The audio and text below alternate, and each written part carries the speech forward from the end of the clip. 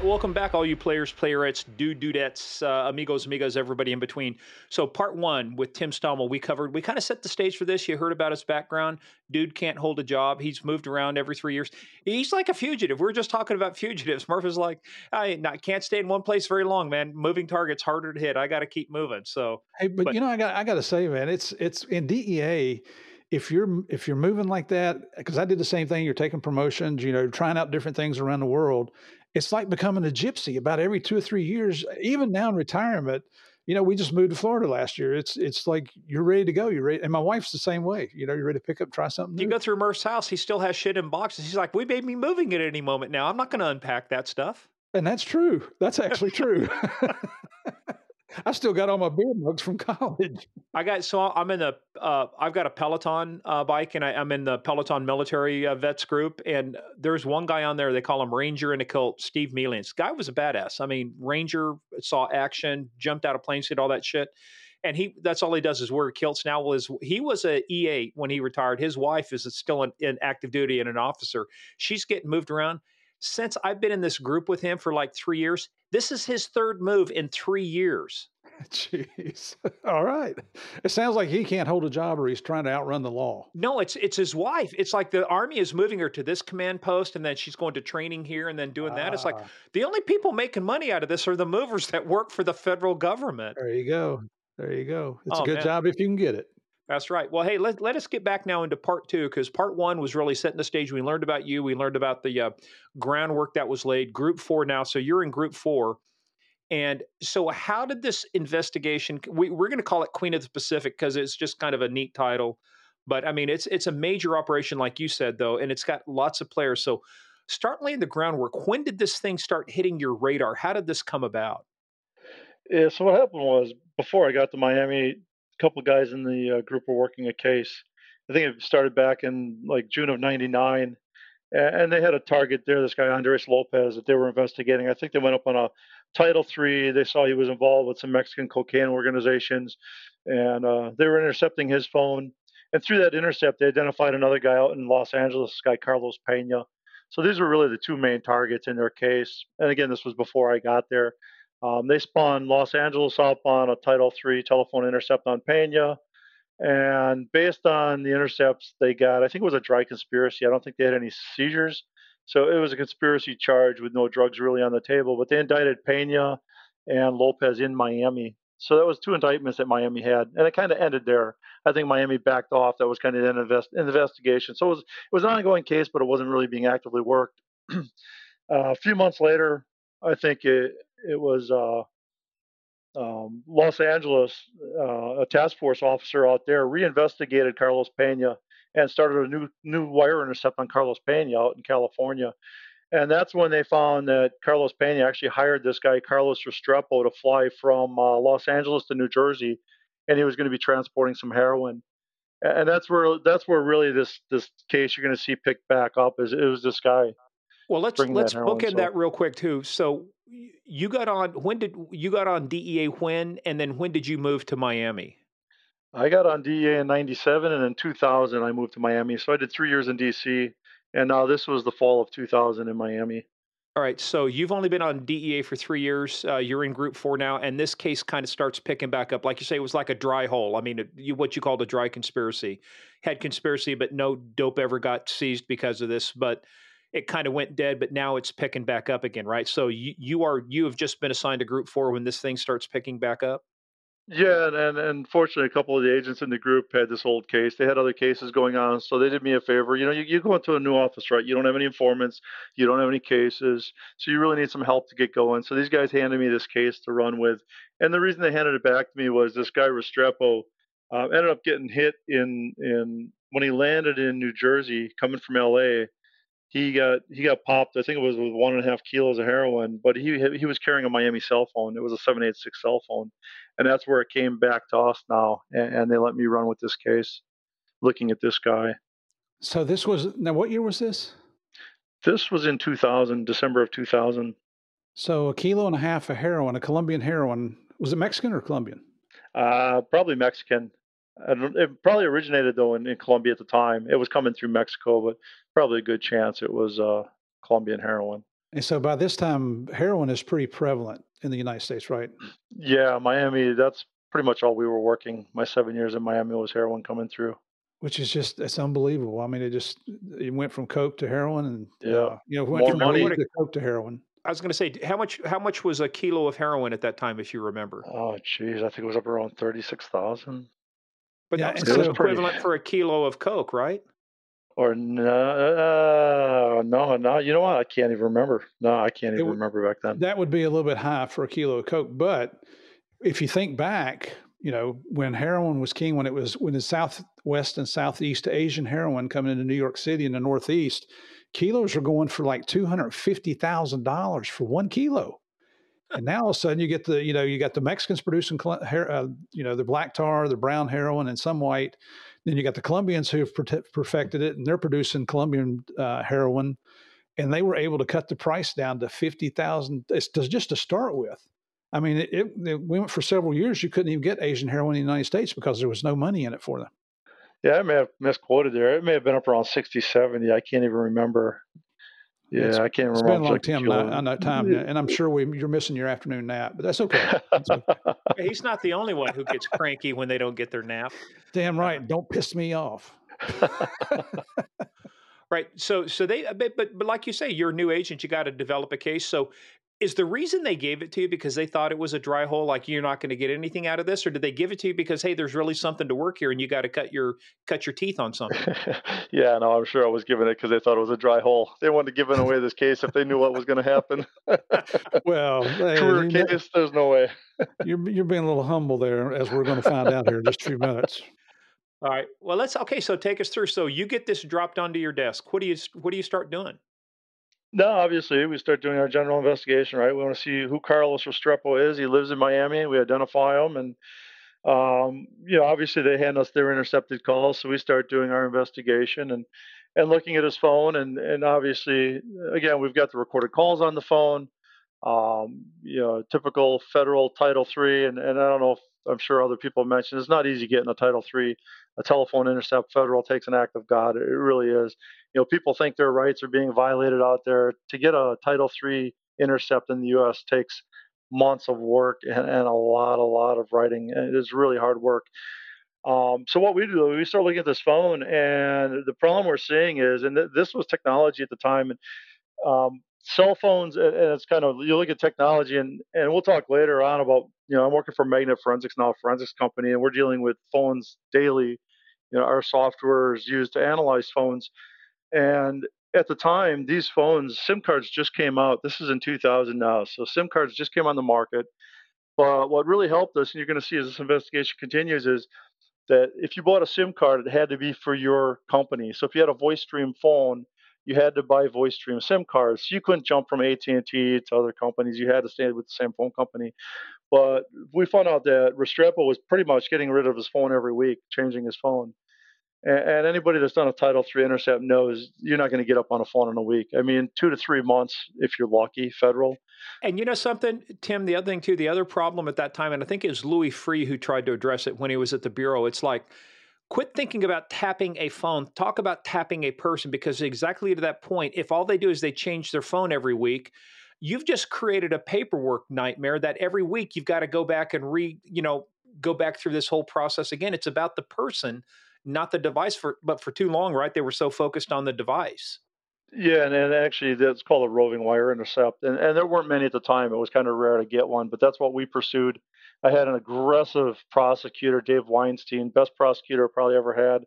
Works private practice now, but he became chief of narcotics later on. But just an amazing, aggressive, very smart prosecutor, and he worked with me, and we had identifying all these phones, and every phone you identify, right, you've got to, when was it started, how much time's on it, when was the last incoming call.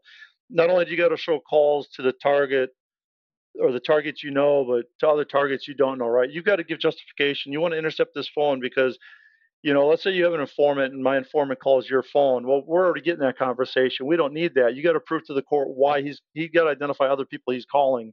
So you really got to do your work on those phones and show that other numbers or other bad guys out there. So it really takes a lot of work. And but basically, we ended up getting a roving wire intercept on him. started in June 8th of 2001. So this is about 6 months later now. And again, you'll identify a phone, right? You'll send it to the prosecutor in your affidavit. I think our affidavits were like 100 pages long. So these are works of art. I mean, they're long, a lot of information, showing all the phones, what he's on now, and we get to the prosecutor. Of course, prosecutor's going to review it. He's going to send it back and forth. After he gets done with it, it's got to go up to Main Justice in Washington D.C. The lawyers up in Main Justice got to review it. They got to approve it before he can get up on a federal wire intercept. Now you're a couple of weeks in, and the phone's changed again, right? So it was just impossible. So again, we were able to write this roving intercept for actually Carlos Restrepo and any cellular telephones utilized by Carlos Restrepo. So it didn't matter what phone number it was.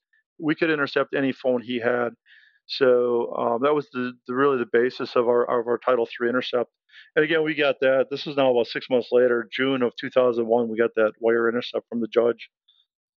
If I can just, and I don't want to go backwards here, but just to add on to what you said about getting a wiretap on anybody's phone. And when we say Title III, everyone, that we're talking about wiretaps. It was so difficult because it is one of the most invasive investigative tools we have available to us. And you're really required to exhaust all other investigative means just before you even start thinking about a Title III. And as an example, when I was in Greensboro, and in my whole career, I only did one Title III, and that was in North Carolina. That's how work intensive they are. But to meet the requirements that we've exhausted all of our means, we even suited up in ghillie suits, went out, and this was out in the country, the country in North Carolina. We're outside, not in any city, and had an agent drive us in a van, and he slowed down, and two of us bailed out of the van and went right into the woods, and we crawled, and we spent hours out there trying to get as close as we could to the suspect's house. And we actually got within sight of it, but then everybody's got dogs, and the dogs hear you, or they smell you, or they whatever, so that's the extent that you have to go to before you can get a Title III. So it's not just, hey, let's start this on a Title III. That's your last investigative means. No, Murph, they were just screwing with you as the new guy. Hey, Murph, dress up in the suit. We're going to throw you out in the woods and get rid of you for a couple days. Well, The wild dogs. This is after we'd killed Escobar. They weren't screwing with me too much. Well, you'll find even within DEA, you'll find certain divisions, especially different political divisions like California, where usually agents will go with state wire intercepts just because the federal wire intercepts are so hard to get. And the state police have an easier time, even tracking orders and things. If you get a federal intercept, you've really done your work, and federal cases in general. You'll see it in this case. I mean, federal cases, I didn't have one person in this case go to trial. So, you'll see how federal cases are really solid. So. It was a nightmare doing a wiretap. You wrote the affidavit, which is like writing a war and peace. Then you remember Pat Medeiros up in Special Operations Division. You had to send it to Pat and let her shop review it. And then it came back to the prosecutor, and then it had to go to OEO, Office of Enforcement Operations, and the Department of Justice. It's a nightmare. It's a freaking nightmare. Yeah, absolute nightmare for sure. All right, so continue on this journey. So Murph is responsible for that last digression. He said we don't want to go backwards, but there's a reason to drink. So there's your reason to drink. Digression number 2. Hey, use me anytime you want to for a reason to drink. That's drink. So you start getting this. So how does this start? So you start doing this. You build the stuff. You finally get the wiretap. What are you doing in the 6 months while you're trying to get the wiretap? Is there any movement in the case? Yeah, your typical surveillance. I mean, not a lot. Surveillance, following him around, just trying to get as much intel as you can on the guy. But really, it's when we get up on the telephone intercepts where we really started seeing more of the organization. He was kind of a lower level man in the organization. We really started focusing on this guy, Pedro Osorio, he was talking to. He's the one that really was drawing into our attention, that seemed a little higher up. And again, right, we're trying to develop the organization. One of the first events that really happened, it was about 2 weeks into the intercept, is uh, Carlos Restrepo and this guy, Pedro Osorio, that we were starting to look at also. We knew they were going to the Fort Lauderdale airport, and they were headed up to New Jersey.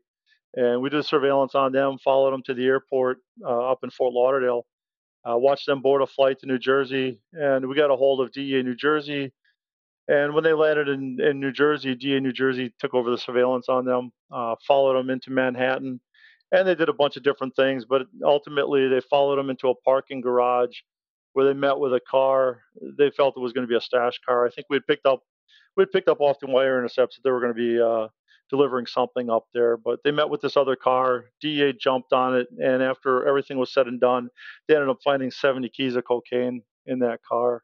So that was really our first hit on the case that we could tie to these guys. So Now, Nice. at that point, was that the most dope you had seized? yeah, I wasn't up there, but yeah, that was the most dope. Yeah, yeah, You know, and and it's cool to make a hit like that because it justifies all the work you're doing, and you know you're just beginning. oh yeah, when and you don't know that, right? I mean, at this point, this could have been the highlight of the case, right? You have no idea where it's headed, and you'll see this is like tip of the iceberg. I mean, this is like a sample on a case like this, and we'll talk about a sample later on. It's a pretty good story, but so anyway, we get this. They take the 70 keys, and of course, Carlos Restrepo and Pedro Osorio returned back to Miami. Um, and I think they arrested whatever mopes they had in the car at the time that had these 70 keys. Again, it was a stash car. They weren't directly there. It was being done without their presence. It was a handover. So um, that was really the first hit.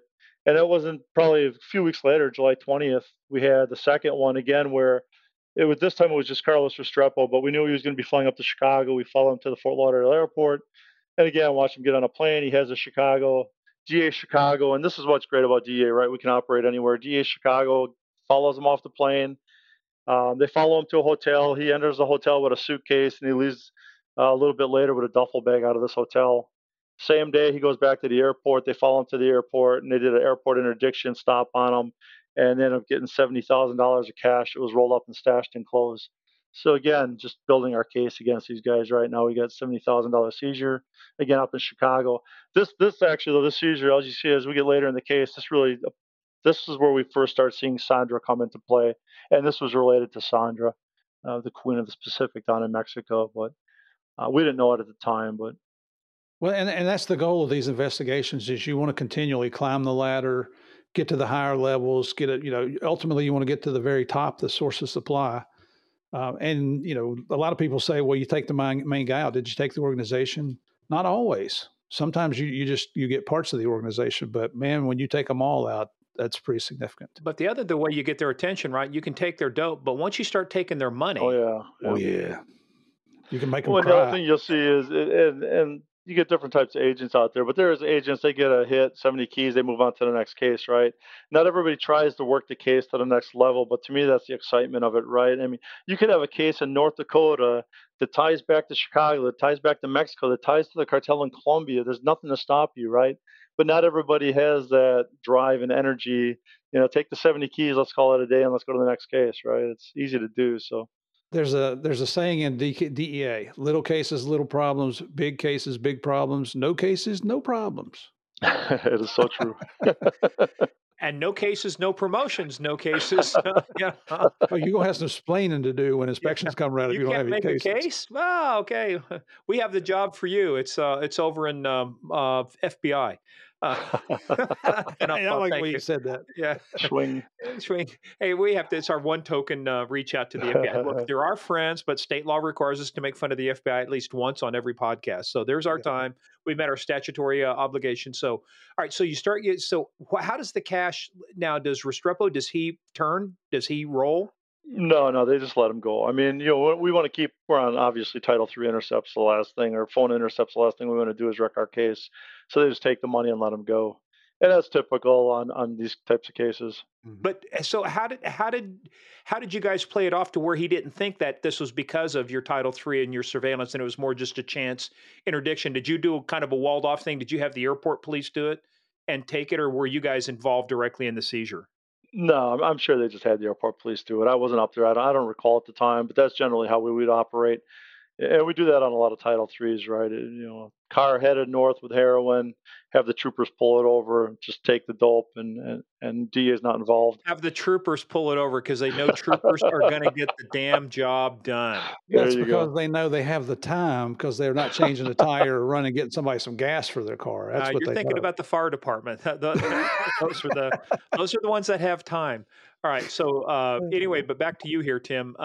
So you've got the seizure. So how does that seizure generate activity on the Title III to where you start getting this good stuff?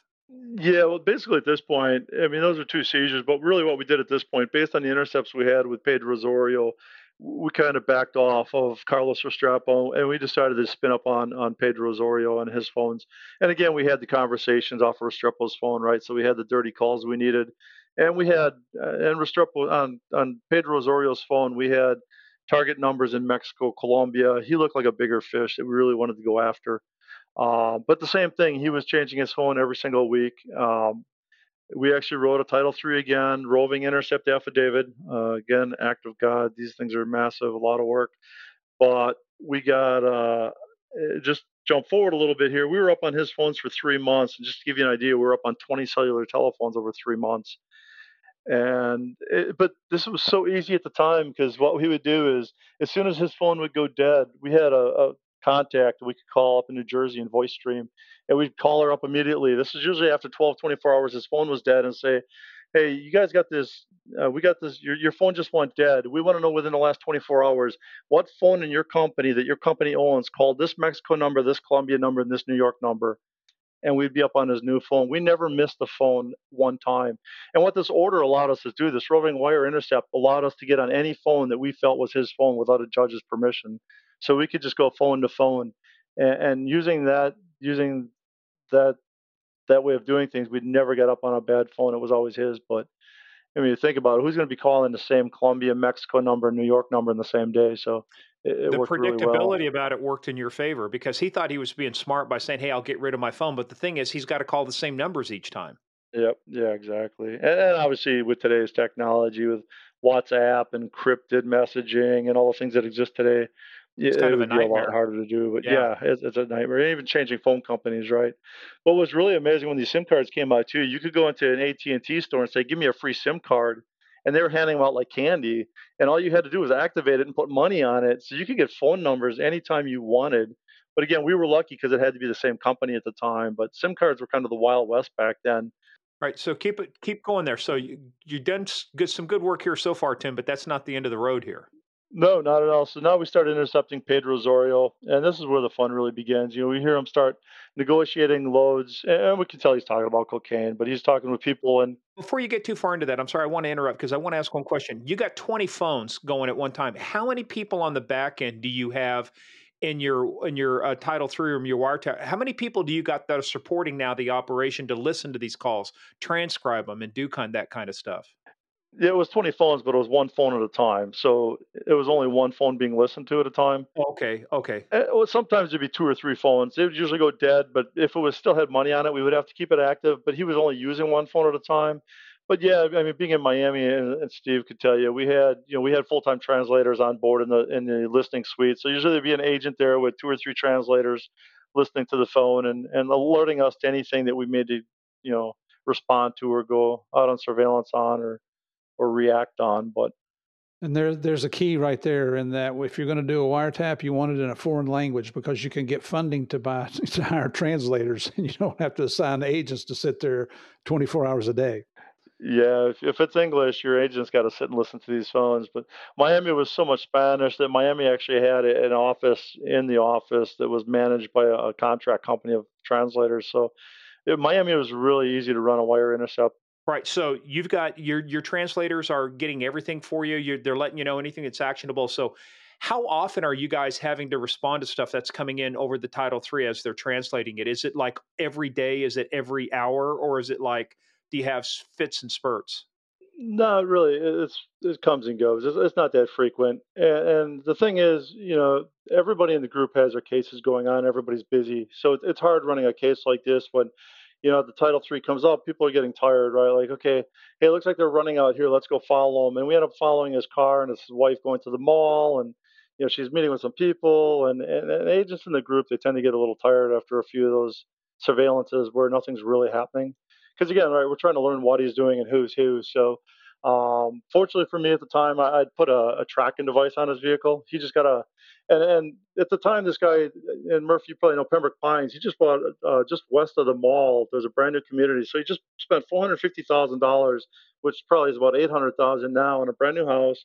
Got a brand new BMW X5, so he was living the good life. He had a wife and daughter, and so I put a tracking device on his car. So many times I would just go up by myself.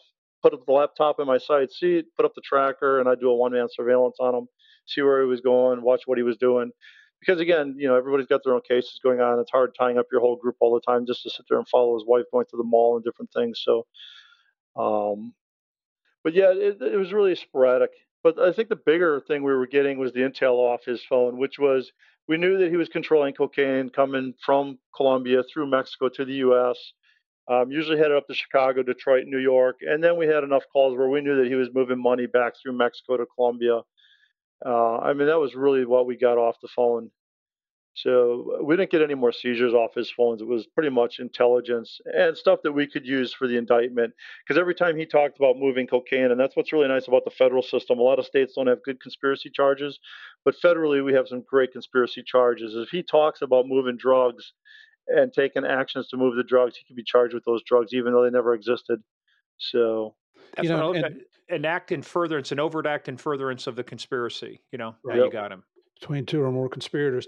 And one thing, it's not common that agents would go out alone, like Tim's talking about here, doing surveillance. But if you saw something, your entire group's just a phone call away, right? yep, 100%. Yeah.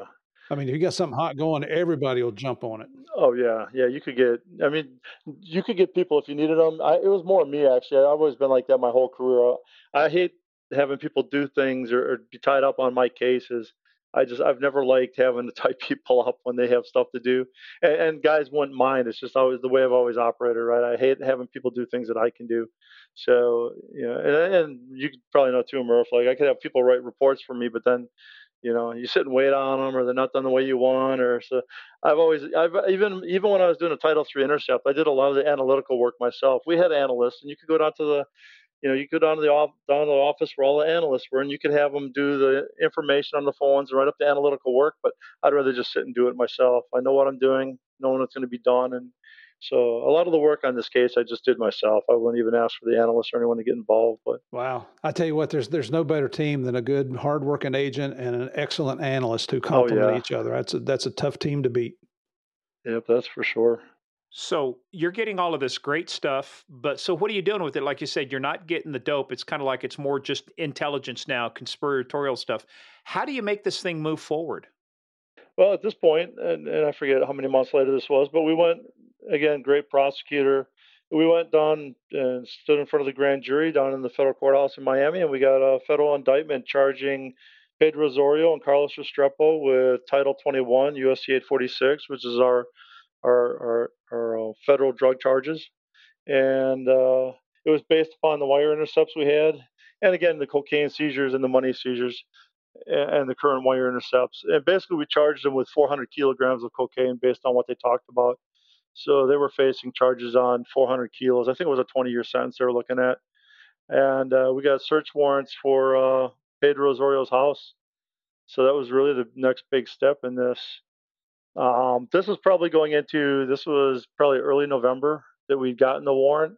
Um, our telephone intercepts actually were expiring November 11th. We had information off the intercepts. It looked like Pedro Osorio was going to be leaving the country to Colombia. I was getting a heavy push from my management to get him arrested before he left. Uh, for them, it was the highest level target we had. He was running the organization. He was the highest level member we had on our intercepts. So they really didn't want to lose this opportunity to get him. And my attitude was actually completely opposite, right? He just bought a brand new house. He's got a BMW. His wife and kids are here. He's coming back. And fortunately for me, he ended up leaving before we could get him. And you'll see it really worked out in my favor. So he flies down to Colombia. I think he was down there maybe a week or two. And he came back. When was that? He came back right before December. I think it was late November. I had him back in Miami at his house. So on December 4th, this is December 4th of 2001 now, we went and did the search warrant at his house out in Pembroke Pines. So hit the door and locked him up. Did you find anything in the house worthwhile? Well, not related to drugs, but related to his meetings down in Colombia. Yeah, I mean, we found all kinds of documents and things, and this goes back to he had a. I mean, we knew he had talked about moving a big load, and through this arrest and documents and things we found, we knew there was going to be a big load leaving Colombia, headed to Mexico. And in his binder, we found things like he had the call signs of the vessels we're going to be using. He had the longitude, latitude of where the Colombian and Mexican vessels were going to do the exchange at sea. He had the 2 gigahertz frequency radio communications that the boats were going to be using. So again, we found quite a bit of information about this load that was going to be transferred. We played him obviously the recordings. He knew he was done, so he ended up obviously pleading guilty, and it went from there. But what did you do to keep I mean, if he's arrested and news gets back, don't they just change the whole shipment? I mean, how do you keep this thing working so that the shipment and the boat and the ships, everything remains in play? Well, yeah, it was pretty unique. But he ended up he ended up going to the court that night, sealed courtroom, and pled guilty. Within 12 hours of being arrested, he pled guilty. And I had a federal I Wow. like judge. those kind of Wow. cases. Yeah, Holy cow. and I had a federal judge trust me enough to hand him to my custody after pleading guilty. And he went back to the DEA field office and lived in our office for 2 months on a blow up air mattress 24/7. So we were buying on McDonald's, playing video games, and we lived with him for 2 weeks. Was it So, Uh, 2 weeks or 2 months? 2 weeks. Yeah, And for two uh, weeks. and this was in the Southern District of Florida? Yep, yep. Yeah. Obviously, we couldn't let anyone know that he had been arrested, or things would have went south. So well, and that's the whole so that gets back to my point. So to everybody else, he's still in play, he's still doing yep. stuff, but how do you handle his family? Because he's, wife, He talked to like them. The wife would come. Actually, the wife would come to the Miami field office with the kid, and we'd sit at the picnic table and have lunch with the family. So the wife was on board, and she knew what they had to do. And Was this down at the Koger Center, or is this out yeah, in West? this is the Koger Center. Yeah, the picnic table between the two buildings. Yeah, Holy cow. I guess I'm slack for that, but he's Oh, out yeah, there but with that's pretty cool, man. she's out there with a federal arrestee in between the buildings. Well, it probably wasn't them having the meal, it was the conjugal visit that everybody was complaining about, right? Yeah, that too probably. and whatever you got to do to keep the guy happy, right? Speaking of loads, let's get back to the ship. Let's get back to the Oh, other load. oh, that was terrible. Sorry, but hey, I'm unpaid comedian. Thank you very much. But you know who else this reminds me of too, Steve? Yeah.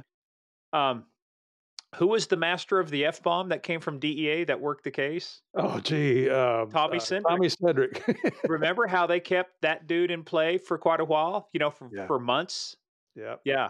It's crazy, and the thing I like about it, I mean, that's the links that we're willing to go to, especially if you can get the court behind you, a federal judge, to make these cases, because that's what you got to do to infiltrate these organizations. One, obviously, because of I mean, we knew there was going to be a multi-ton load. We knew it was going to be leaving in the next week or two. We knew meetings happened in Colombia about this load. We had a pretty good destination. We had the coordinates of where the transfer was going to take place. So it wasn't going to be a couple months, and we just needed those couple weeks, fortunately. Obviously, I think a big thing was, and like I said, it's not often that a federal judge just gives you a guy and, he's been now charged and here, take him. My office, my management, my supervisor at the time wasn't behind this entire thing. He thought that he just should have been kept inside and not released. And I had to go to the ASAC, the second level management, and say, "Yeah, there's bigger fish. I mean, we've got to do this." And they went on board with me and did it. But He's incentivized also to work this off because 20 years, yeah, yeah, so there is a specific rule, right, that you'll tell us about that you can invoke that if they show significant cooperation, they can work off their time. yep, 100%, 100%. Absolutely. So basically, I mean, based with him being with us, we knew. I mean, obviously, calls were made and things. We knew that this load had left Buenaventura, Colombia. It was leaving out of Buenaventura. We didn't have a lot of good information. We knew it was on the route. Um, I think it was. I can't remember how many days in um, that we had actually had information that had already met and the load had exchanged. So we knew that it had actually been transferred to the Mexican vessel. We knew they were going to be using Zodiacs to run it back and forth in the middle of the night between the vessels. So we had good intel on that. What's a Zodiac? Can you explain that? These little speedboats, motorboats. So Rigid, they're the kind of rib boats, the rigid inflatable boats, that can. Hey, but so you had one ship depart Colombia, and then it's yeah, meeting with another ship a that's going to Mexican be the ship. ship that, yeah, Mexican ship that'll then bring it to its final destination? Bring it into Mexico, yeah. Some other before I continue with that, some other information we'd gotten after his arrest was that money that was seized in Chicago belonged to this woman named Sandra, who eventually we obviously figure out Sandra Beltran Avila, Queen of the Pacific. It was from 100 kilos that had been delivered into Chicago, and that was money that was being brought back. So that's really where she came into our radar. Um, and then we also obtained information about two Colombian traffickers that were living in Guadalajara. This guy, Juan Diego Espinosa and Mauricio Espinosa. They were brothers. Juan Diego was Sandra's basically paramour. It was her, unlegal husband that she was living with. So, Her what kind of husband? Her what kind of husband? What'd you call him? well, not married. They call him a paramour or whatever you Yeah. want to call it. What'd you call him? Unlegal husband? Unlegal Unlegal? husband. Illegal. I've never Well, he heard was that term illegal, right? before. Okay. Just curious. So it's her side hustle. It's her side, Her Yeah, squeeze. but he's the one obviously tied, and we find out later these are the two that are tied into the Norte Valle cartel. So Juan Diego and Mauricio, she's sleeping with this guy, living with this guy, and he's really the connection to the Norte Valle cartel over in Colombia, which at that time was still being run by Diego Montoya, who was basically like the new Pablo Escobar in Colombia, probably one of the biggest names that came after Pablo. So besides Varela, but um, so yeah, that was just additional information we gotten from them. And again, we had Mauricio Espinosa in Colombian in Guadalajara. We had Juan Diego. Now we started looking at Sandra Beltran. We knew she was a Mexican.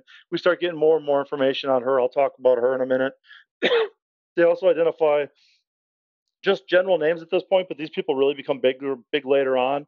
There was a broker out of Cali, Colombia by the name of Ramon, the supplier for the Norte Valle cartel. They knew him as Laner. And then really the big kingpin in Mexico that was receiving this load, this guy Julio, they knew him as El Cantante. But again, at this point, we didn't know the names. And eventually we indict and figure out all these people. But again, it's a game of just working your way up and up and up as we go and arrest people and extradite them and move on and on. Um, so anyway, we're back to the shipment now. So at this point, we had got notification obviously over some phones that the transfer had just taken place. This was like a week before Christmas. So the U.S. Navy launches a P-3 aircraft up, and at the same time this was happening, information came through from the Mazatlan, Mexico office. A couple agents down there had a case, and they had boarded this fishing vessel twice previously with information that had drugs, and it did not have drugs on it. It was empty. They had information that this vessel was headed out to do another load run, and this was coinciding with what we were doing. And we passed our information to the Joint Intelligence Center down in Key West. They passed theirs to the Joint Intelligence Center out in the West Coast in California, and these two ended up crossing paths. So now they had information coming from two different directions, from Mazatlan, Mexico office DEA, and from us that these boats may be in the area doing this load. So, That gives a How do lot you of reliability and credibility. Yeah. So how do you deconflict that? I mean, because you want to make sure not. I mean, they're going to look at it, right? But you're the case agent, right? So no matter what, this is still yours. yeah, obviously, with the amount of information and the cartel members, they didn't have any direct information. They just knew that a boat was maybe getting a load of drugs. And again, they're not going to charge in Mexico. We're going to charge domestic in the U.S. So that never became an issue. They worked really good with us. So the Navy does. They put up this P-3 aircraft, and they locate a vessel. They think it's the vessel. It's the name on it's the fishing vessel Marcel. They see it in the area, matches kind of everything we were given with coordinates and things. So this is now again a week before Christmas. So they launch a what was it? The USS Mobile Bay destroyer out of San Diego to do the intercept. And what they'll do is they'll send a U.S. naval destroyer vessel out, but they'll have a group of Coast Guard. They call them the leadette team, Coast Guard personnel on the boat because the Navy can't do U.S. law enforcement. So the Coast Guard is the one who actually does the boarding and the interdiction and stuff. So that way there's a U.S. Law enforcement presence there. Again, the Navy can't do it. So But you've got some jurisdiction issues to work through too, right? Because you go from international waters to Mexican waters. They are never going to make it into U.S. waters for you guys to get a hold of them, right? no, it gets worse than that. The boat's flying a Mexican flag. So the U.S. destroyer gets out there, and we find out it's got a Mexican flag on it. So we basically got to write. the Office of International Affairs out of Washington, D.C., and the State Department got a request from the government of Mexico, a letter of no obligation to board this vessel. So we need their permission to get on this boat.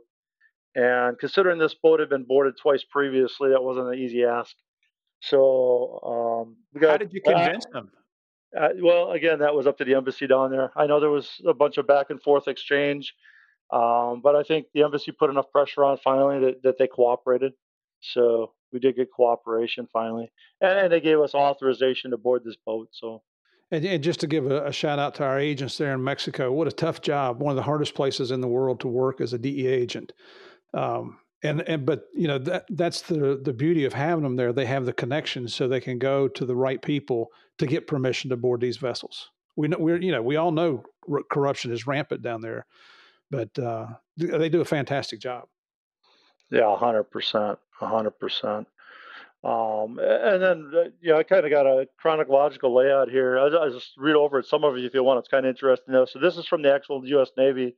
So this starts on December 17th. Now, um, the aircraft sends a floor image back to the vessel for them to view. They get a visual on the vessel. Um, let's see. The helicopter positively identified the vessel. The vessel changed its direction. Now it's slowed to 6 knots. And now it again changes direction, sped up to 11 knots. The U.S. Navy vessel began questioning the missile, completed their questioning. Now, this is on December 18th. This is the next day. Um, they've notified them by a VHF radio that their intent to board the vessel with the government of Mexico approval. Um, they did board the vessel. They commenced searching the vessel. They requested permission to bring U.S. Navy personnel on board to assist. So this goes on. This is December 19th now. December 20th, they swapped the night crew out. They began pumping seawater out of the fish holding tanks. They requested permission to use the U.S. Navy engineering team to assist because they had to go into some of these tanks with scuba apparatus because of the gas and stuff. They began mapping out the fuel tanks and the transfer systems. This is on the 20th now. So now we're almost 3 days in, and I was getting notification back that they had done ion scans for drugs and they were coming up negative. And at this point, you can imagine the guy living with us in the office. He's like, "I'll get a paddle boat and go out there myself."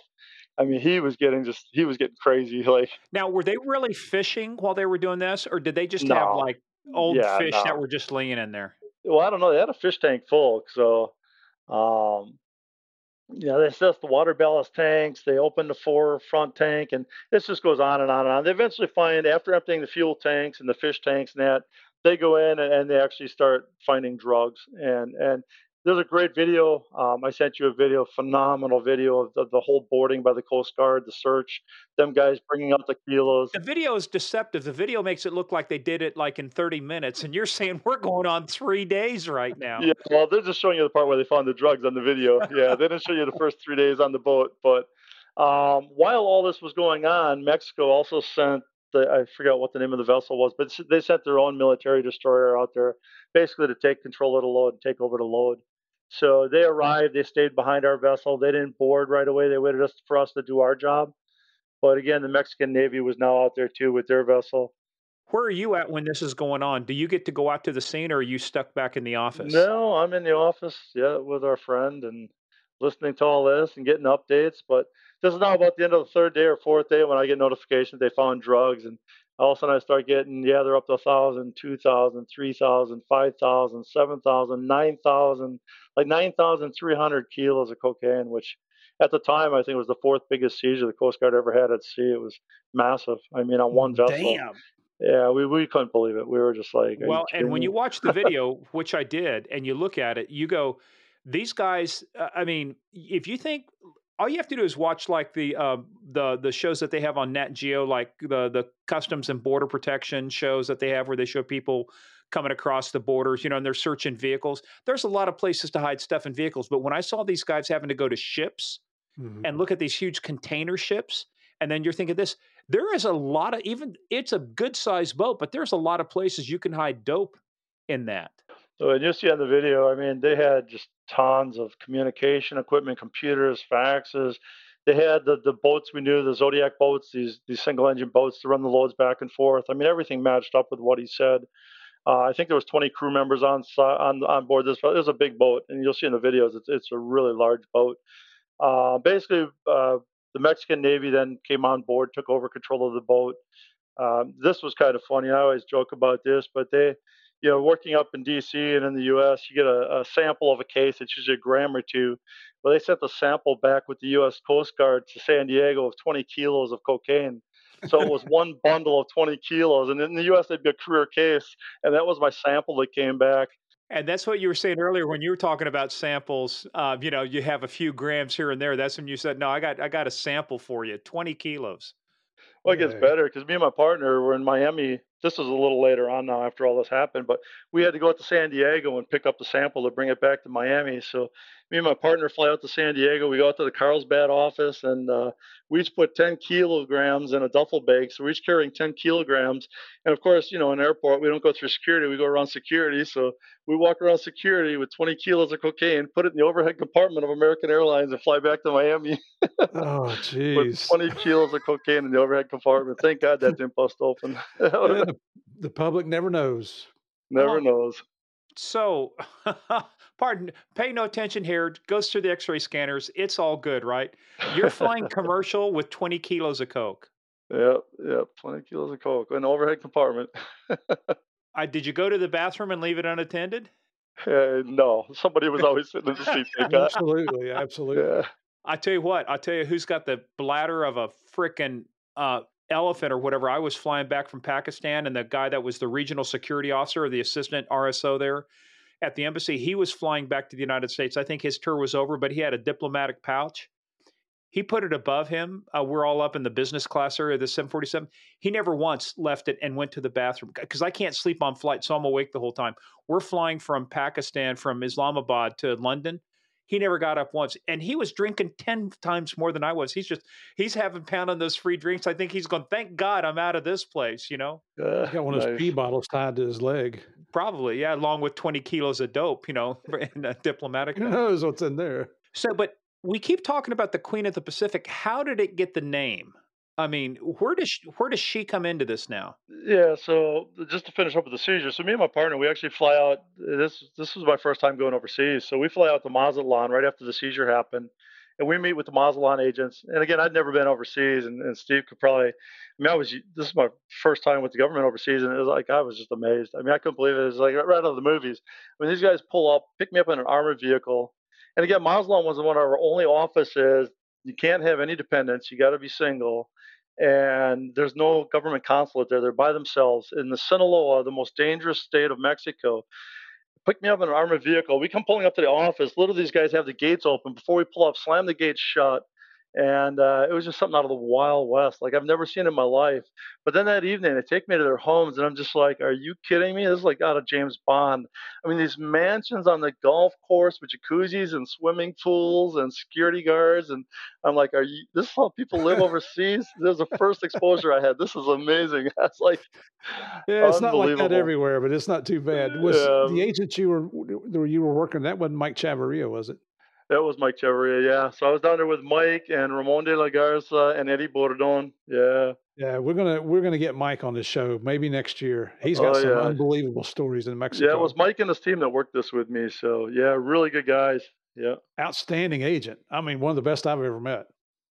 So anyway, we jump in armored vehicles and we head down to Manzanillo in the south of Mexico where they're bringing this load in. So we go halfway, we stop in Puerto Vallarta, spend the night there, and then we finish up finally down in Manzanillo.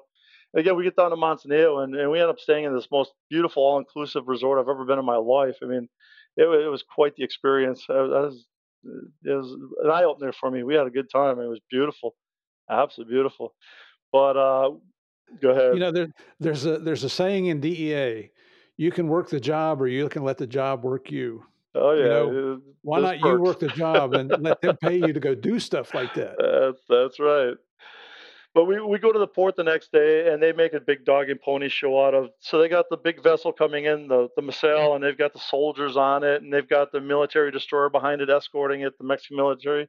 They've got soldiers lined up in formation. They've got the Azteca TV stations out there.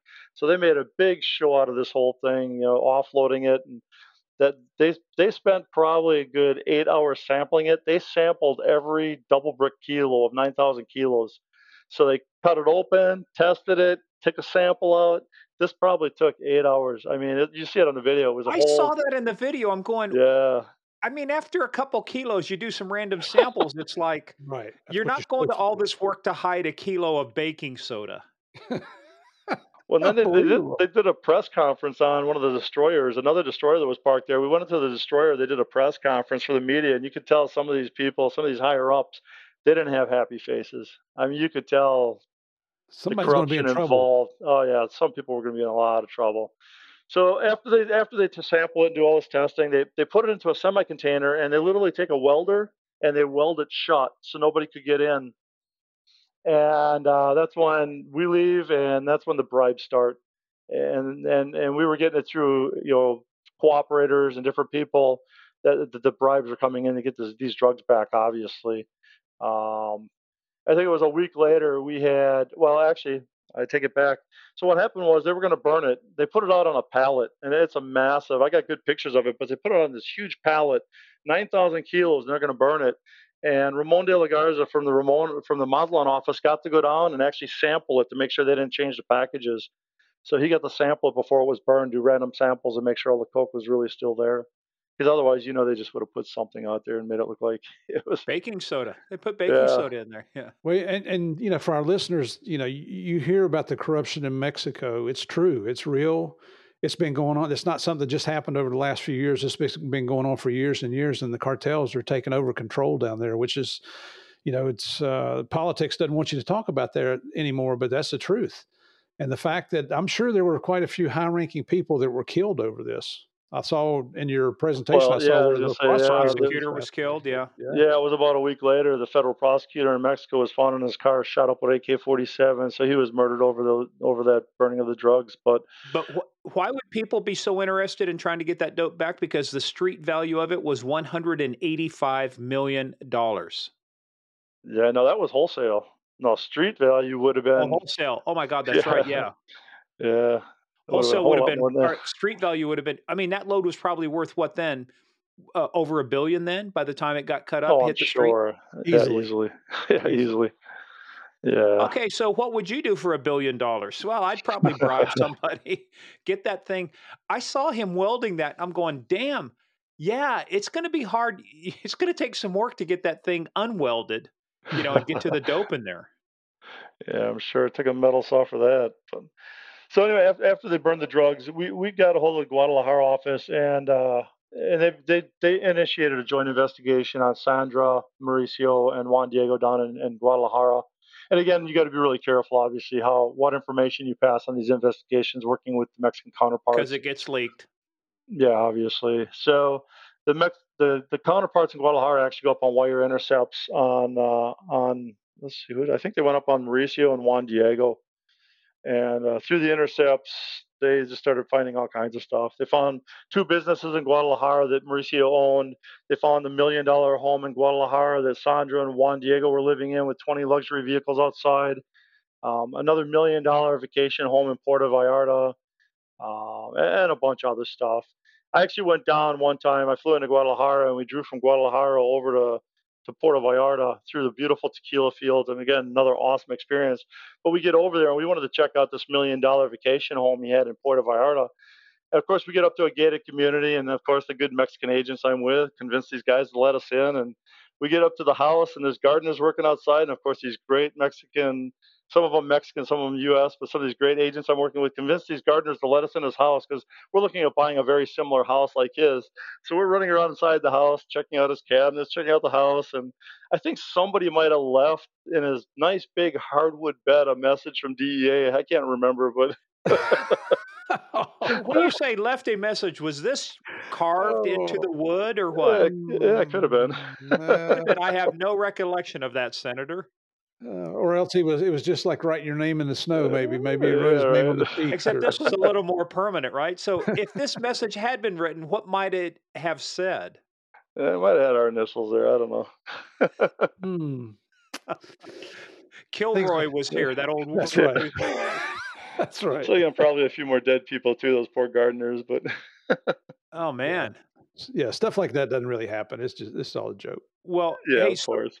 let's kind of, let's kind of then just kind of bring this to a close because you made a mention though at the beginning, and it may have been before we started recording, but you talked about you didn't go to trial on anybody, right? So at the end of this, what for you? What was the net result? How many people indicted? How many people convicted? Kind of give us that scorecard there. Yeah, no. So basically, cut to the rest of the indictments. And that Sandra ended up. Obviously, we found out, like you were saying, a lot about her. So her, I mean, she had family member who was Rafael Quintero, was part of her family who ran the Guadalajara cartel. Carl Quintero. Miguel, yeah, yeah, Rafael Carl Quintero was a family member to her. Miguel Angel Feliz Guerrero, who's serving 40 years for the DH murder. That was her. She's a niece of him, so that's her uncle. Just really heavy tied into Juan Jose Quintero Payan was extradited for drug trafficking charges. That was her uncle. She was actually married to two prior commanders of the two prior ex-police commanders down there who were drug traffickers. Both of them were killed by sicarios. So she had this whole history of just always being tied into a lot of the drug traffickers. Um, and again, you were saying, she was all over the media and stuff. So we indicted her. We indicted Mauricio was arrested in November 12th of 2002 in Bogota. They actually spotted the Mexicans on surveillance. He fled back, so he got arrested in Bogota, came to the U.S. He pled guilty. Eventually, his brother was arrested at the same time as Sandra in the U.S. They both were brought here. They both pled guilty. We did a really good job interdicting that broker out of Cali, Colombia, Ramon. He actually had all of his fingerprints and everything removed from the entire system in Colombia. And it was through cooperation of some of the people here we found out he had his son baptized at a church in Cali, Colombia. They went and met with a priest and they found the baptism records, and we identified him through that. He had been working drugs since '84 in New York, worked with every major cartel player you could imagine in Colombia. And in his mom's house, when he got extradited to the U.S., was brought here in his mom's house, he had a 3/4 inch floppy disk with the last 5 years of just millions of kilos of cocaine and every load he brokered, everything laid out. And it was used by New York and Tampa and all kinds of other districts as evidence in their cases. It was incredible evidence. What a gold Um, mine. yeah, Laner Valencia, he supplied the load. He was extradited, brought over. He cooperated. His sister was actually the mayor of Zarzal, Colombia, that was put in place by Diego Montoya. She flew to Miami to meet with us to try and help out Laner and his two brothers who were in Mexico that we also indicted. So we were meeting with her. Some of the indicted targets I had before they got arrested, I had orders for their arrest in Mexico and Colombia.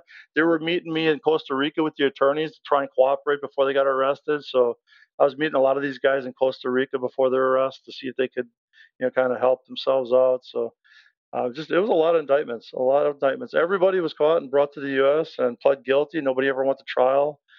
Um, so all in all, I mean, it was just an amazing, successful case. This case kept going after I was in Colombia. I went to Colombia because of the work I did in this case. I was traveling to Colombia probably every other month for about 2 years, working with the agents down there, identifying these people, working the case, and that really helped me get my position down there. So in 2007, I got a position in Cartagena. I did 3 years in Cartagena, and then I went to Bogota for 4 years, where I really oversaw and ran our intercept programs down there. So and that kind of got me into the career I'm in now with the technology. Went back to Rhode Island University, got a master's in digital forensics, and set myself up for retirement. So Wow. And when you were in Cartagena, was Sherry Foster there by any yeah, chance? Sherry was there. Yep, She's a Guess 100%. who we've been previous. texting back and forth with while we've been on Yep. this podcast? No, you're lying. Sherry needs a contact. Well, I need to tell her we're talking to you right now, but Sherry needs a contact for something she's working on. We said, hey, we'll get it to you. So I will tell her we were just on a call with. Oh, that's funny. She's a previous guest on Game of Crimes here. Oh wow, really? Yeah, in fact, she's going to be in Orlando next week. So we're getting together for dinner with my wife and her. I'm not sure she's bringing JP down with her or not, but Uh, you remember that's JP, what. right? Oh yeah, 100%. Yeah, I lived with them for 3 years. Now, wait a Yeah, minute, not Javier, Right. her JP JP. her JP JP. Foster. Yeah, I believe he introduced chicken wings to Cartagena, didn't he? yeah, he did. He opened his own business there. Yeah, we had. Oh yeah. Oh, Good so stuff. question I have to ask everybody because I did some work on Plan Colombia down in Bogota, and so the question I always have to ask everybody: did you go eat at Montserrat? Oh, of course. Of course. Everybody that came, I took them to Montserrat. You Actually, I had take to. Yeah. them up to a steak Casa Brava up on the mountain overlooking the city. Great Yeah. restaurant if Oh, you ever get there. But Beautiful. fantastic. but yeah, I mean, I did that after I left Columbia. I went back to Boston, and then I finished in Homestead, Florida. I retired about 4 years ago. So, and really got a chance to get into my second career, my passion. I've always loved computers, and now, from what I hear, you kind of got a cyber background, but I left to go work for a forensic software company, and landed the spot I'm in now with Magnet Forensics, which they're out of Waterloo, Canada, and pretty much spend my time now managing a group. We deploy their enterprise products, but it's a great company because the owner was actually a cop up in Waterloo, Canada, who got medical problems, had to leave the police force for a while. And this was probably about 12, 13 years ago, and didn't like the products that were out there. And he decided he wanted to do a product that, instead of basing it on the file systems, to base it on actually artifacts, and developed this product, started giving it away for free. And now today we're at 500 employees on the Canadian stock market, and probably one of the premier products out in the U.S. right now for computer forensics. So Very cool. yeah, Very cool. but that's where I'm at now. So Look at that. Start off as a little kid from a town where they only had one murder in 30 years. You go to Milwaukee, you have run-ins with Jeffrey Dahmer, well, sorta, and all that stuff, and then you end up with, I mean, that is one of the largest seizures. Obviously, it still stands. I mean, anytime you can pull that much dope off, it's, you know what? Again, we go back to, it's not so much the dope that hurts them, it's the money. They've just lost potentially, Absolutely. hundreds of millions of dollars in revenue. That's, you want to hurt somebody, take away their money, take away their toys. a lot of, I didn't even mention. I mean, a lot of people died in this case. Some of my indicted targets, I think it was Laner. No, it was Juan Diego and Mauricio, lost two brothers in Colombia over this. Got killed. One got shot and survived. Mauricio, when he was in Bogota, actually sent. I went down to meet his girlfriend while he was in prison in Bogota. Supposedly, he wanted to provide some information to me, and when I met with her, she really didn't provide any information. But a couple weeks after I left, she disappeared, was never seen again. So yeah, there was a lot of people who lost their lives over it. That's for sure. As they say in Colombia, there's a saying down there, que pena. Yep, yep. Keep paying. You go into business. And, that's and not to go off on a tangent, but I'm going to for a second. That's the thing when we speak to young people. You try to get the point across to them. This is not a glamorous lifestyle. There's nothing magnificent about it. There's two ways out. You can go to prison or you can die. You just don't do 20 years and decide you're going to retire. There's no retirement plan in the cartel. Right, exactly. Well, there is, but There's an expirement plan, but there's not there a you go. retirement plan. Yeah. That's a good way to put it. That's a Yeah. good way to put it. Oh, there was one indictment I didn't mention. The biggest guy I had indicted in Mexico was this guy, actually, Julio Beltran Quintero, El Cantante. So he was receiving these loads, and he was receiving a lot of loads. He just lost a prior 20-ton load, but I had an indictment for him, and a few weeks in after the indictment, I got some pictures in there. He was shot up. Him and four federal police that were protecting him were shot up and killed. But it was a hit by El Chapo, and in fact, when they just did El Chapo up in New York, that was one of the assassins that he was charged with, or that they identified him with. But he had issues with the Sinaloa cartel, and that's how I never got this guy. It was as you know, it was a cleared arrest by death. So Cleared by exception. yeah, Offender no longer available for court. And it there you shuts down go. on the recidivism rate, doesn't it? It cuts down on the recidivism. Well, hey, look, man, there's a ton of stuff we could probably go into, but trying to keep with our new format and stuff. Yeah. Let's bring this to a close. But the first, you hang on, don't go anywhere. But first thing for us is us. This is us saluting you, saying job well done. Anytime you take 9,500 kilos or whatever you got off the street, man, that you Phenomenal. impact society in a big way. Absolutely. And this is, for our listeners, this is another one of the true heroes that you would never have heard about if it weren't for Game of Crimes. People who are willing to leave the comfort of their homes in the United States and go work in some of the worst environments of the world to try to help protect Americans. So, Tim, God bless you, brother. It's been great to have you on here. Thank you for agreeing to do this. Thank you to your company for coming on board with us and being, supporting you in your interview today. We got, our listeners don't know, but we got Victor listening in. So we'll give him a shout out today from Magnet Forensics. And it's just been a true honor to have an old friend and a brother law enforcement, especially DEA agent on here with us. So thank you, my friend. No, thank you. It was great being on with you guys. Great to see you again, Steve. It's been a while. So It has been. All right. Hang on with me, Tim. Don't go anywhere. As we tell everybody, this is our new format. It's our outro. So I hope you guys enjoyed that episode. If you did, show Tim how much you like him. Show Tim how much you can validate him by going to Spotify and Apple, hitting those 5 stars, and tell somebody, you're special, and we really like you. So hit those 5 stars over there. Also, head on over to GameOfCrimesPodcast.com. That's where we're going to post all the videos and the stuff we're talking about here. Follow us on the social media at Game of Crimes on Twitter, at Game of Crimes Podcast on Facebook and Instagram. Also, head on over to PayPal, gameofcrimespodcast at gmail.com or paypal.me/Game of Crimes. But where you got to be, Murph, and just, where you got to be. I don't know. Where do you got to be? I got to go to dinner in a little while. No, you need to come over and check us out on Patreon. Just give us a shot, see what you think about it. And after you go to Patreon and check it out, give us some feedback. Tell us what you like, what you don't like.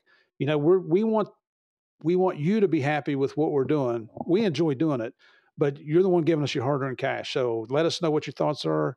Constructive criticism is always welcome. And if we have a difference of opinion, not a problem. We still be friends.